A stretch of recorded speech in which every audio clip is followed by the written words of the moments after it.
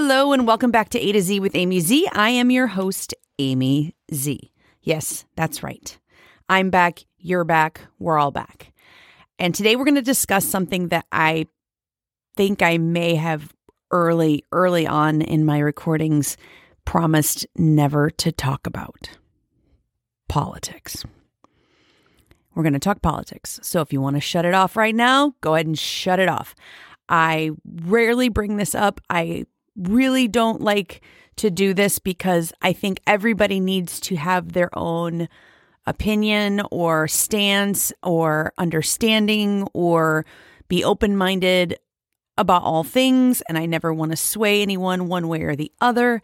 So that is why I feel like I don't really want to talk about it. But I watched, what did I watch? I saw something somewhere. Maybe it was just in a conversation and I feel like I was watching a television show that in Germany, politics is not, there's lots of parties and lots of candidates, and politics, if you don't discuss it, it's almost abnormal if you don't discuss it. It's like the weather. You talk about it and you don't necessarily hash things out or get evil with it like we do in the States, but it is definitely something that you need to be knowledgeable about and be able to talk about. And we don't do that in the United States of America. We do not do that. We bash, we belittle, all those things. And this is not going to happen in this podcast.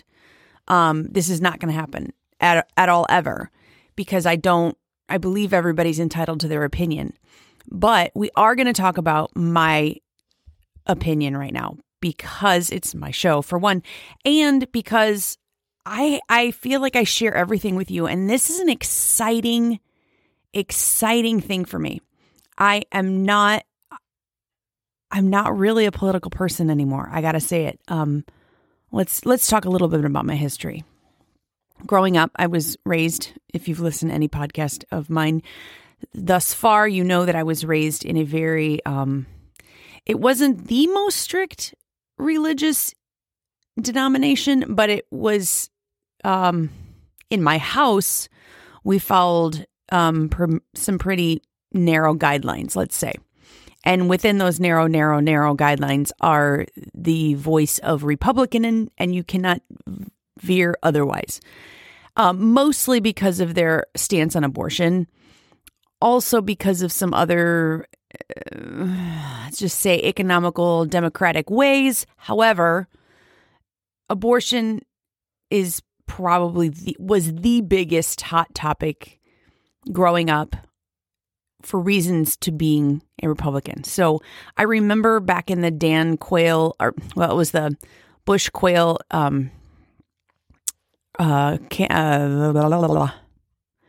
actually, it was before that. I mean, I remember the Reagan era. I didn't really care about politics at the time. And being that he was a Republican, I don't think it was really much of a discussion in our house because there wasn't anything to fight about or argue about. It was who they voted for. So then when it came time to the Bush Quayle, when they were running, it was more of a topic discussed because they were the Republican candidates, and Dan Quayle was from Indiana, where I grew up, and obviously they were both very pro-life. So I started to take notice then about some of the issues and why we have issues and yada yada. And then easily growing up after that time, and when you start to become your own, let's say, and watching how things play out, I was so disenchanted with the whole system, which my high school government teachers probably very sad about when people no longer want to discuss it. But that's kind of the case with a lot of Gen Xers, which I am.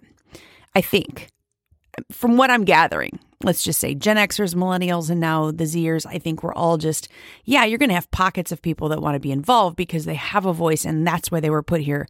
But for the most of us, we're so sick of it. It's gross to us how down downtrodden our country has become, how divided, how divisive, how angry everyone is. I just met a couple people. One guy was 51, the other one was 42, never voted before. There's a lot of elections they missed out on because that's how disgusting it is right now in this country. Our politics aren't really anything other than big corp paying somebody off to make a decision on their behalf financially. That's pretty much what it is. It's disgusting. But all that to say is, over the years then, I really wanted nothing to do with anything, but I still voted because I felt like as an American, you should vote. This last election was the very first election I ever voted for a Democratic candidate, and that was sheerly for the fact that I could not stand the human being, Mr. Donald Trump. Even when he had his own TV shows, I just something about him makes my stomach just turn in knots. The very first election, I walked away from my party and voted opposite just for that fact alone, nothing else. I just couldn't handle the thought. And yet he became president and we went through that and we survived. Life goes on. So now here we are, approaching 2024. It is an election year, and it's almost like a repeat. It's frustrating, to say the least. Until the last several months, I have been watching Mr. Robert F. Kennedy Jr. I should say Mike introduced me to him and some of his policies and how he and his beliefs years ago, before even the whole COVID debacle, years ago. And again, I'm not much of a political person. Mike is even less of a political person than I am. And yet here's this guy, and we just kind of slowly keep watching. And about, earlier this year when we heard rumors that he might run, I think it was earlier this year or late last year, and discussed with some friends who are in the same, like literally feel just like Mike and I do about all kinds of things. We're just like, yeah, but I think it was earlier this year. They were like, and even Mike was like, he's, it's such a long shot. And in this country, and I say this because those of you who are international and you're listening, I want to explain a few of the things if you're not familiar with America and where we are right now and the mess. The United States, I should say, not America. North America's fine. United States is a little frazzled at the moment. So we've pretty much always had two-party system, Republicans and Democrats, liberals and conservatives.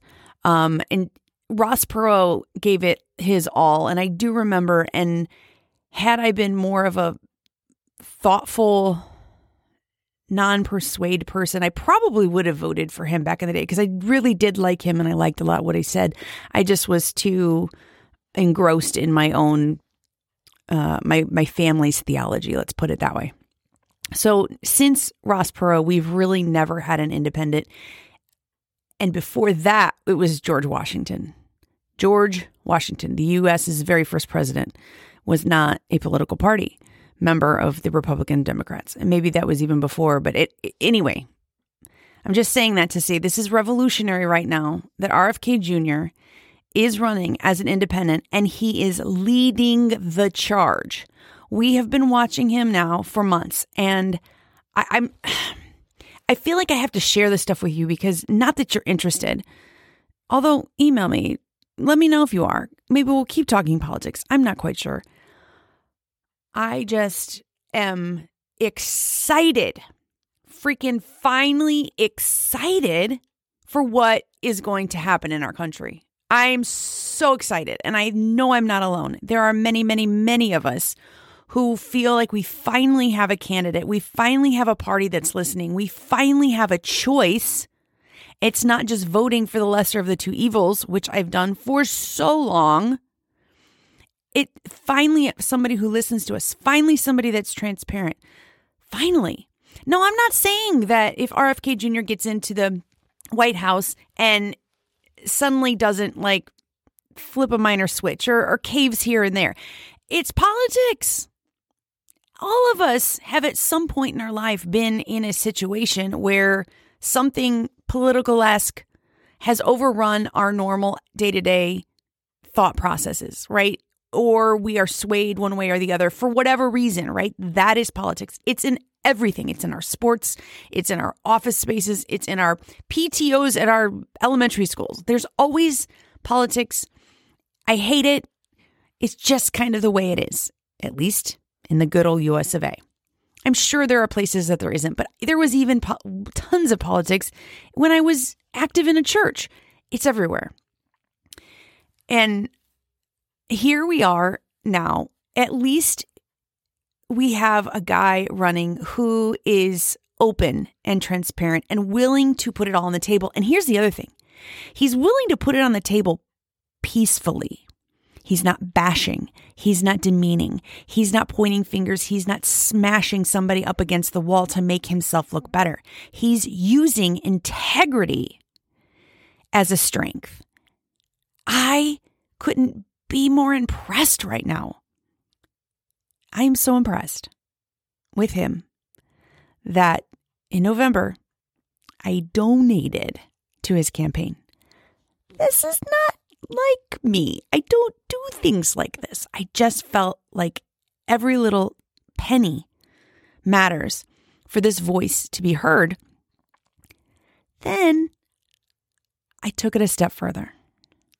I am now a Bobby Kennedy volunteer for the campaign. And guess what? Every day, I'm excited. Every time I get an email or I have to fill out another form or watch another video or whatever it is, it doesn't matter.